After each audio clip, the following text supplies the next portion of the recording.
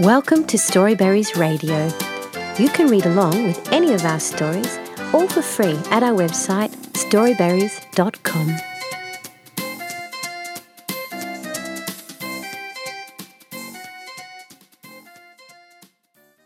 Teddy Bear Pirate and Captain Kidd's Treasure by Polly Humphrey.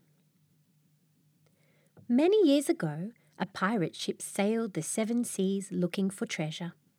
The wooden ship was called HMS Seashell and was captained by Teddy Bear Pirate and his crew. All Teddy's best friends were in the crew: First Mate, Miss Bunny, Sailor, Digger Dog, Giraffle the Giraffe, and the tiny ship's mouse. But nosiest of all was the ship's parrot, Squawk. Suddenly, Miss Bunny's long ears started to twitch. Her friends know this only happens when they are close to treasure. Giraffle's long neck helps him see things before anyone else, and he spots an island in the distance. With important work ahead, Teddy Bear Pirate puts his captain's hat on and looks through his telescope. He is excited that after many years at sea, they might have finally spotted what looks like Volcano Island, the long-lost location of Captain Kidd's treasure.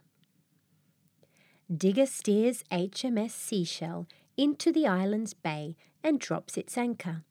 Teddy Bear Pirate, Squawk, Bunny, Digger, and even tiny ship's mouse leave the ship in a rowing boat and head for the sandy beach. The tropical island seems deserted, but Bunny's ears are still twitching. The confused pirates stare at the map, which makes no sense.